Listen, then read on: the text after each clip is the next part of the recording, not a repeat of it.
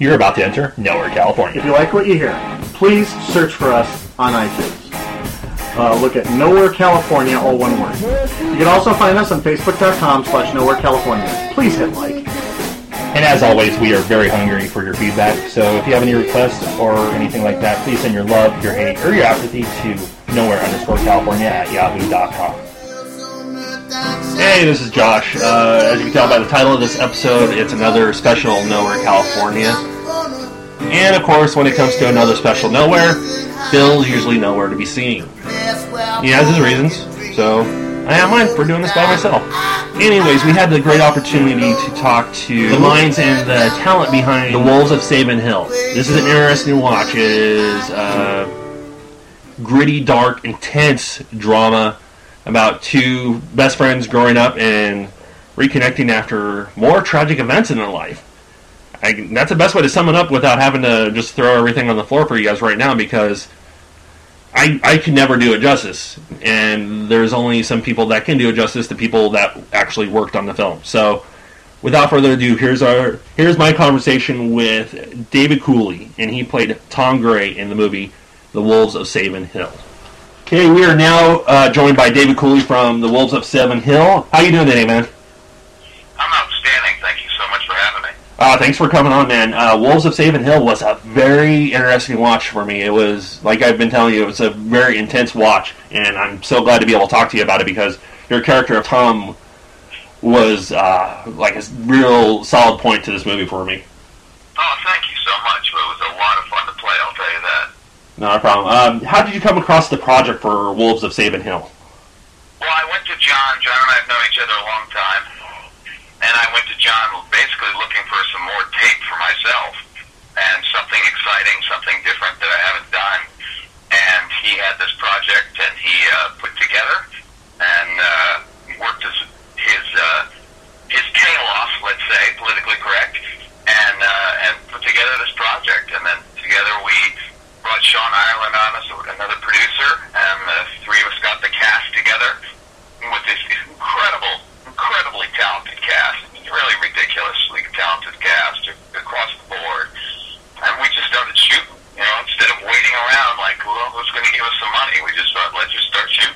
That's definitely a good way to go at it. And like you said, the cast is a very awesome grouping. I noticed in your IMDb listing that you have a lot of voiceover work. How would you compare real world acting to the sound booth? I suppose the main difference is, I enjoy them both tremendously. I enjoy on camera maybe a little more, but only because I have more time to dive into it. The voiceover world is incredibly truthful. That's the one part about that people don't quite understand about voiceovers, is if you have one crack, one lie, one ounce of unbelievability, it comes across. And so it's a very honest form of acting. It's you really have to be in the moment and able to convey whatever they're asking you to convey, and that's a lot of fun. The video game world, same way. You really have to find out who your character is. You can't just read the lines. You have to know who you are, where you're going, who you're fighting, who the enemy are, that kind of thing. And then the on-camera, what I love about that is you have a lot of time. You know, you have time to find out who he is. You have time to figure out who this character is, where he breathes, how he, what his childhood was, what propels him to do the things that he does. And I think that, for me, is a little more exciting. I love to dive into that and figure out what makes this character tick. And Tom was a lot of fun to figure that out with. And it looks that way. Like I said, Tom was a very intense character. What stuck out to you in the script for this movie that made you go, you know what, I want in? He has an arc. It's an unexpected arc. But very true. Has an arc. And I don't want to give anything away, but he definitely has a very interesting arc. His journey is really interesting to me. I liked the interaction with all of the other characters. I think that's what it was, is that he really had an arc, and that nothing was thrown away for Tom. Everything that my character did, there was a reason behind it. It wasn't just thrown away. Even an seemingly insignificant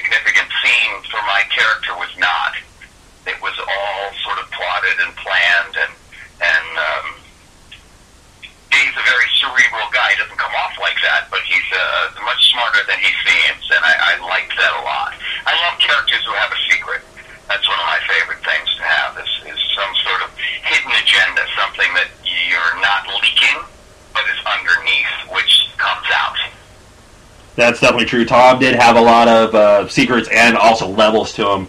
As this movie did, there was a lot of different levels to this movie. How did you enjoy working on like the post-production aspect of linking everything together, like posting through the home video footage and the time frame jumps? That's John. I mean, John, hopefully John will be joining us soon. John is, how do I explain John? John, similar to Quentin Tarantino, is a master of cinema. He knows every movie ever made since the beginning of time, for heaven's sakes. The first time movies were put out, John was aware of what they were doing, how they were doing it, why they were doing it. And he has such a clever way of putting things together, linking things together in what I found an unconventional way. And I thought a much more interesting way that really keeps the viewer, the audience, guessing, second guessing, trying to figure out who this is, who that is, what's his motivation here, what is he saying there, why is this happening here and not there. And so for me, as an actor, John would tell me, all right, today we're going to shoot this, this is why, this is what's going on. He doesn't give a lot of direction. He expects the actors to come fully prepared, which I love, and it gives the actors a chance to go and do their own homework, and then he explains where you are, what you're looking at, and that I find to be really exciting. I think I have John on the other line. You want me to see if I can hook him in? Yeah, definitely. That'd be awesome. Let me see if I can do that. Hold on a sec. Okay. Oh, jeepers, I don't even know how to do it. Okay. Anyway, I don't know if you know how to do that, because he just called me, so I don't know if you have that capability. Honestly, you probably know more about it than me.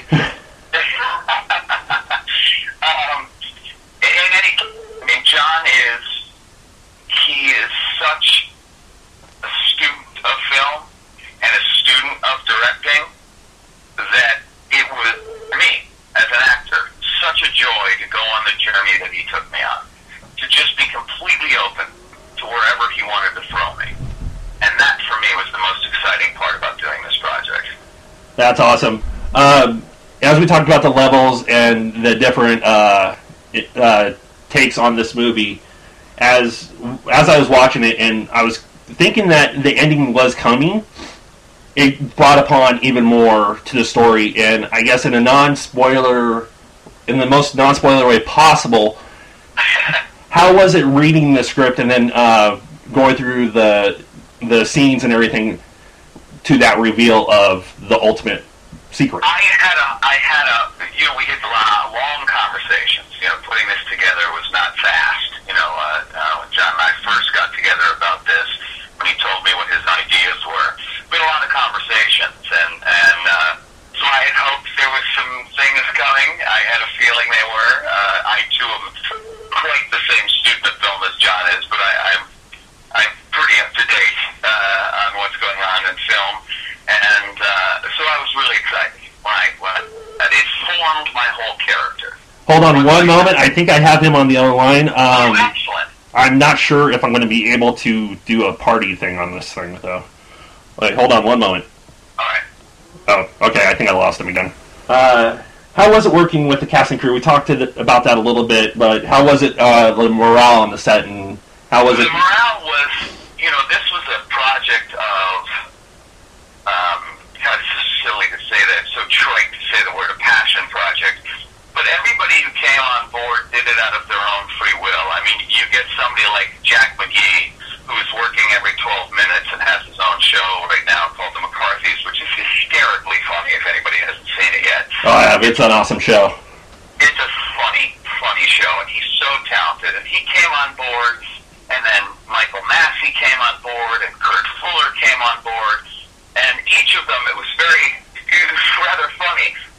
When they were all done, they said, what else can we do? And John and I laughed, because we didn't want to interrupt their lives. They were doing this favor for us, and we had only planned on them to give them one day each, because we didn't want to interrupt them. We never knew how much fun they were going to have. They were so generous with their time, so generous with their talent. For me, it was like a master class, because I got to work with each of them.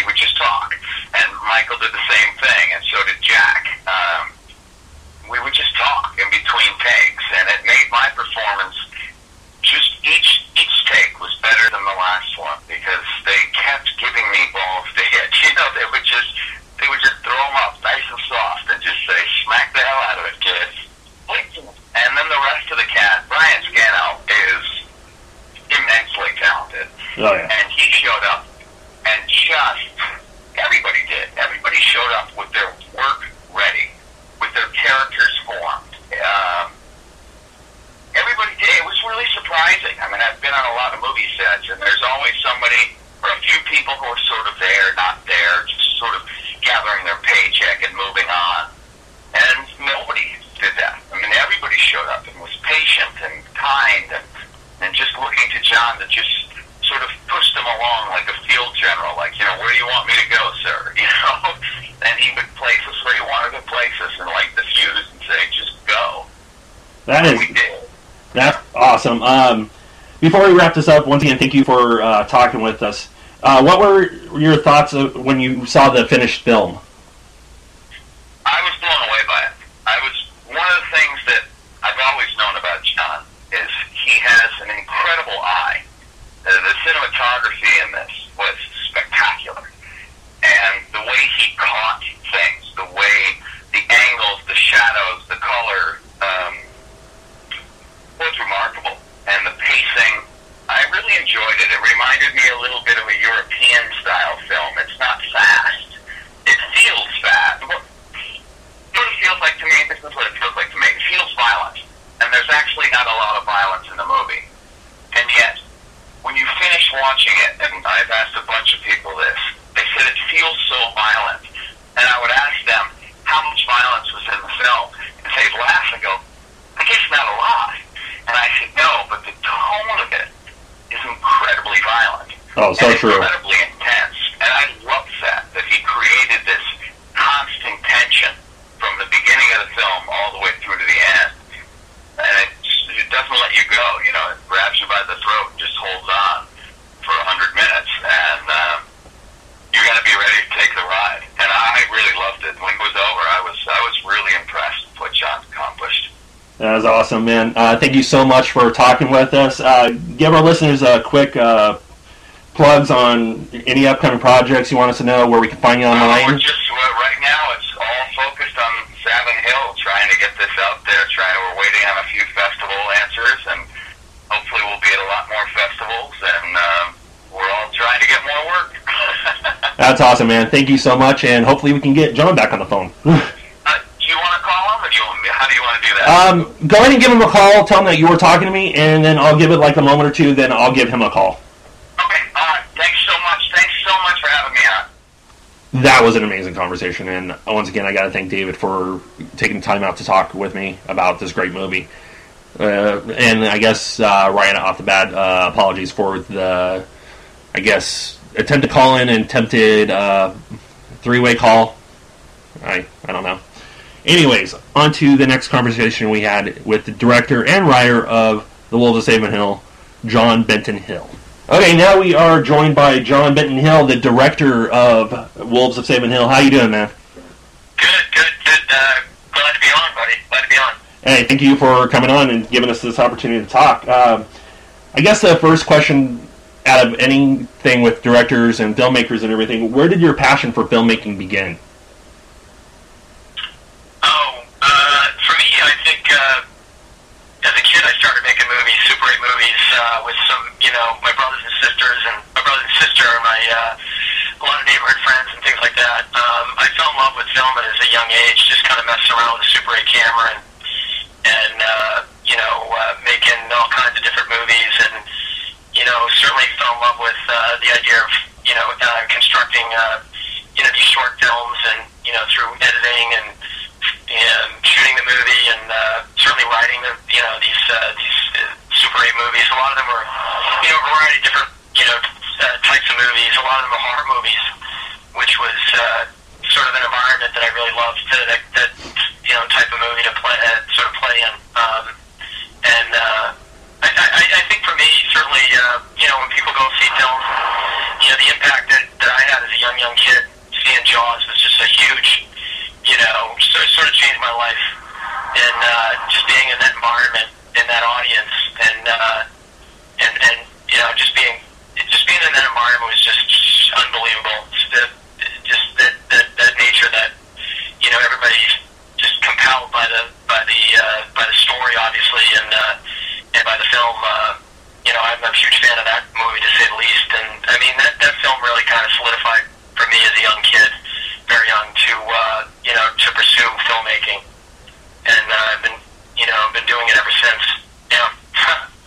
That's awesome. There has been a lot of movies lately that have that kind of impact on filmmakers.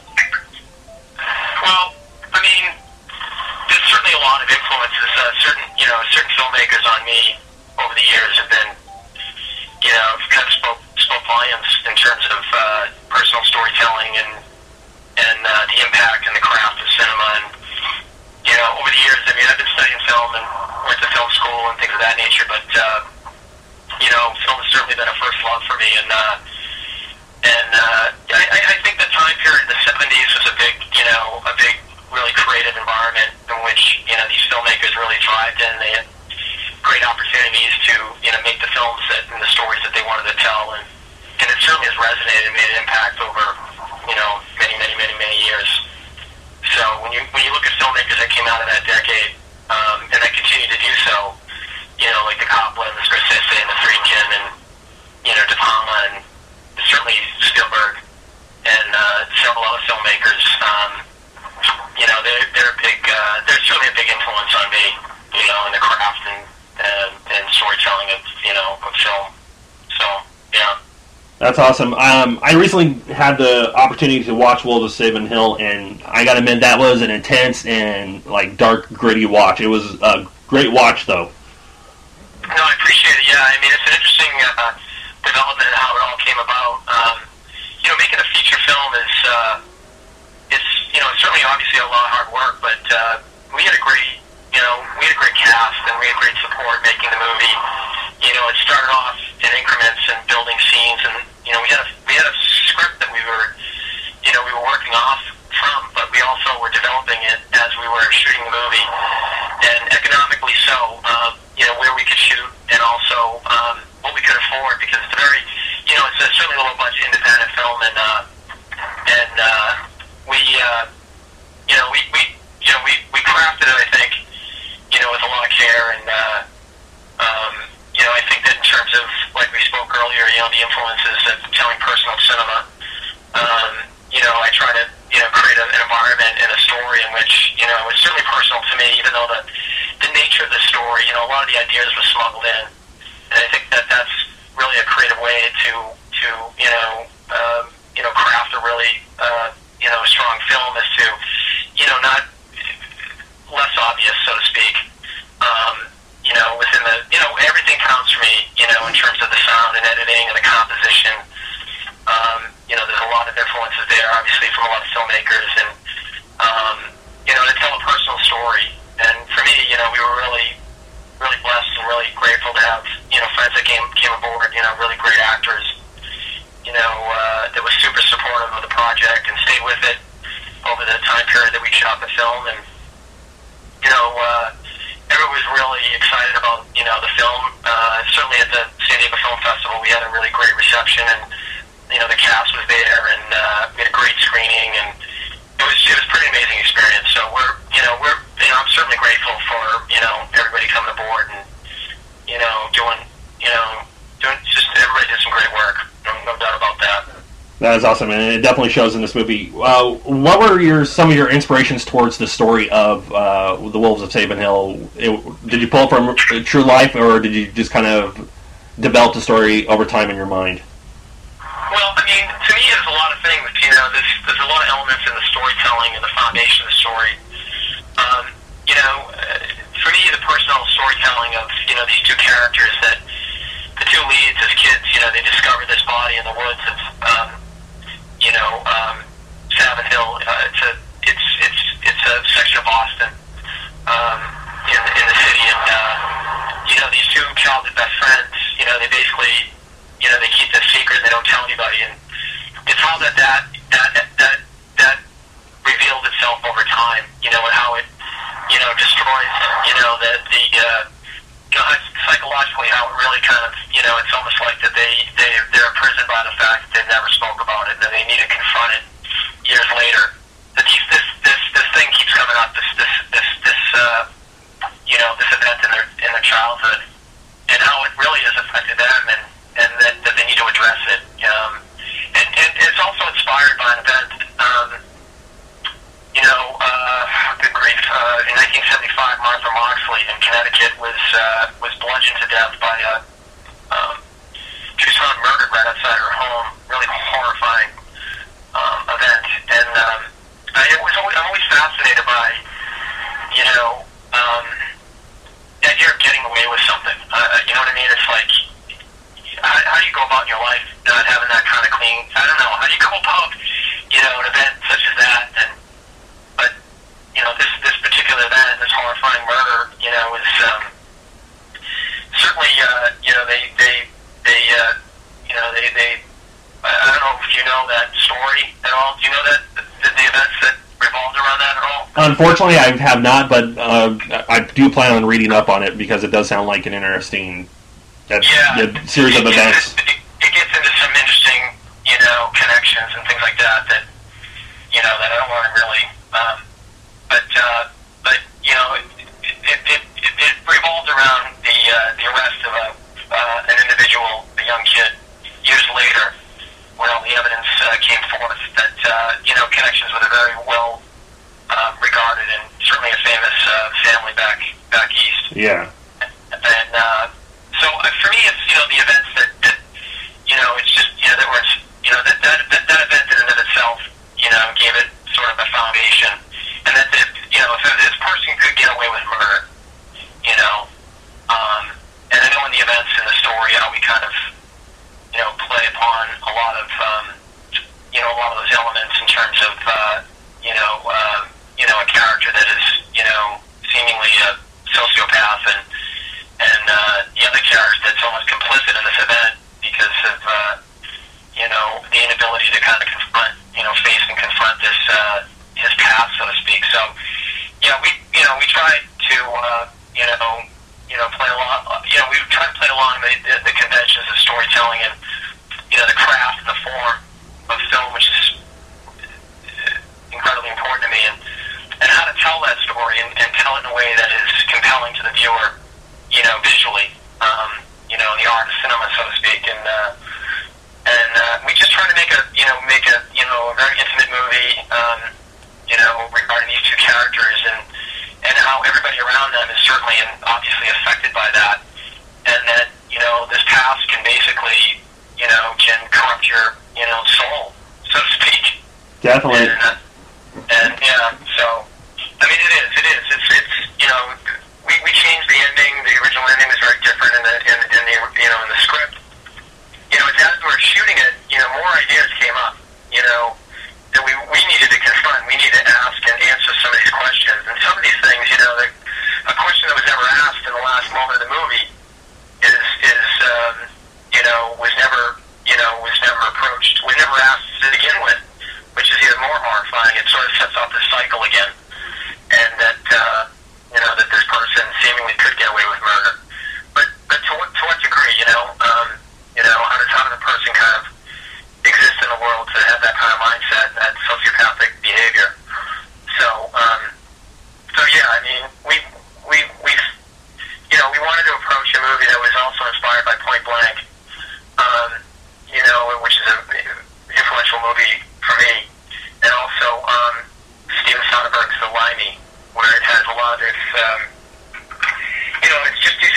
there's a lot of, our film's deconstructed in a way that just kind of keep the audience sort of emotionally invested in, the story, and we wanted to, play with a lot of literary, like time, like past and present tense in the film, and so going back into the past as kids, and how at one point, the sense of innocence, how it's really lost, and tragically so. So I mean, it's the past not taken. These characters are sort of complicit in this event as children, and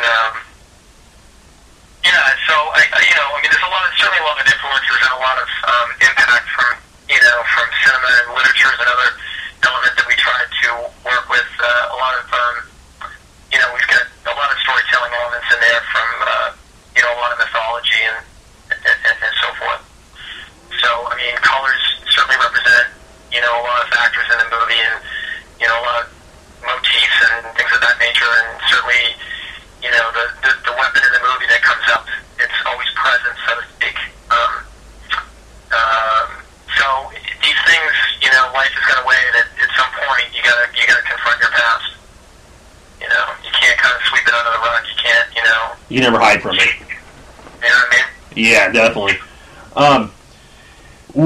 As we discussed a little bit about the ending, and you said that there was an alternate ending that you guys kind of evolved from that one. What made you decide on the climax of the movie? I guess in the most non-spoiler way possible. I guess if you can explain that. Well, I mean, we haven't, we really pared it down to these two. We wanted to try to make it as infinite as possible, and the events obviously revolve around these two lead characters, and Jack, we had Paul Karafotis and Tim Desart, great actors in the movie, and they had a pivotal role in that, and then the final scene, and as the detectives with Brian Scannell, one of the leads.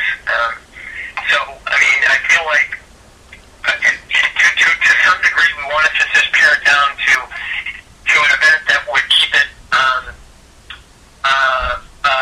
We wanted to make the most impact and do it in a way that was not as I don't know how to say it, but as direct as possible, as opposed to this ending where we were going to shoot, with the economics became a factor. We felt we could say more with less, and we felt like that this cyclical event in the past now just starts over again. Yeah. So that to me was a big factor to be able to conclude the movie with one of the with the daughter basically arriving at the house, and this whole this whole event starts over again. Yes, definitely. This lead character can kind of he can walk in between the raindrops in life and seemingly never get caught, and he has that mindset too. Yeah. And he'll never get caught. Where Brian Scannell's character is he has these characters that with Tanya Cornelisi and Megan Davis, they're in his imagination. They're haunting him. It's like the little girl in his path and his wife who's in the film and what happens to her. So they show up. He's basically slipping into madness. He's being haunted by his own demons. Right, and so he obviously is over the course of time in the film that he needs to, he now needs to, he's trying to seek shelter and he's trying to have others help him out, and trying to walk through what he's walking through, but ultimately he's got to confront his past by, by standing toe to toe with his best friend and these events that happened in his past and so forth, and so we, with the ending, we try to do it as economically as possible, and we try to do it, to try to do it as, I think, as poetically as possible too, with the environment that we wanted to tell the story, and we wanted to end it in a way that was, we ended on the image of the little girl at the end, where the camera kind of just slides away, the shot, the composition in of itself, like in a moment in time, like, it's that this life is, that all of our lives are, can be lost without, certain decisions that we make in our lives. Yeah, in a matter of moments, it could just be like that. Exactly. Like in one moment, a decision that can be made that can alter the rest of your life. Exactly. And, I think that we had an opportunity to shoot back east in Boston with the scene that we shot, with the kids, the two young children, and then the discovery of the body, and then, ultimately the story in and of itself, filters to LA, where one of the lead characters moves out here with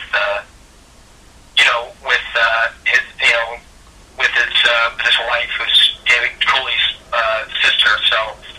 So, and as you know, events, those events really bring them all together to this funeral, and so I mean, we certainly try to, make a story that was as visually and as compelling as possible within the economics of, what we could, make a feature film. And it certainly started off shooting scenes, and then it developed, and then we realized that we have something that was, inspiring enough to keep moving forward and keep developing the story in which we could do economically. And we arrived at a feature, and we really, everybody's work is amazing, and all the hard work, and talent. I'm very proud of everybody's work in the movie, and really terrific group of people to work with, no question about it.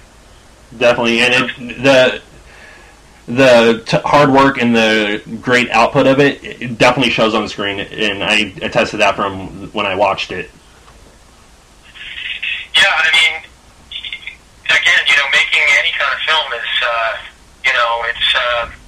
it's not easy, but you gotta have you want to be inspired to go out there and, get something made. The question came up at the Q&A at the San Diego Film Festival, and I was just trying to really, you can get overwhelmed by the economics of making a movie, and I just, I implored, people that were out there, maybe some filmmakers in the audience, that, don't let that stand in your way. Write something, go out and shoot something that, that you're motivated to do and that you're inspired by, and then you have a sense of commitment to do that, and just go out there and, take care of it. And, because you never know where it's going to kind of take place. There's always kind of these three elements of making a movie. It's like the writing the script, there's the shooting of it, and there's the editing of it. So to some degree, it's always like three different movies. And that's certainly true in our case, where the film, things came up. And I started, when we cast everybody in the movie, I started rewriting it for the actors, for their specific kind of cadences and things of that nature. So, and we had great support with some really notable actors like Jack McGee came in, and Kirk Bullard, Michael Massey, and, Paul Karafotis, and a variety of others, Tim Dazan, and, everybody knew each other from one degree, either worked with each other or friends. So through the development of the screenplay and having readings, people were, they were aboard from, the first reading.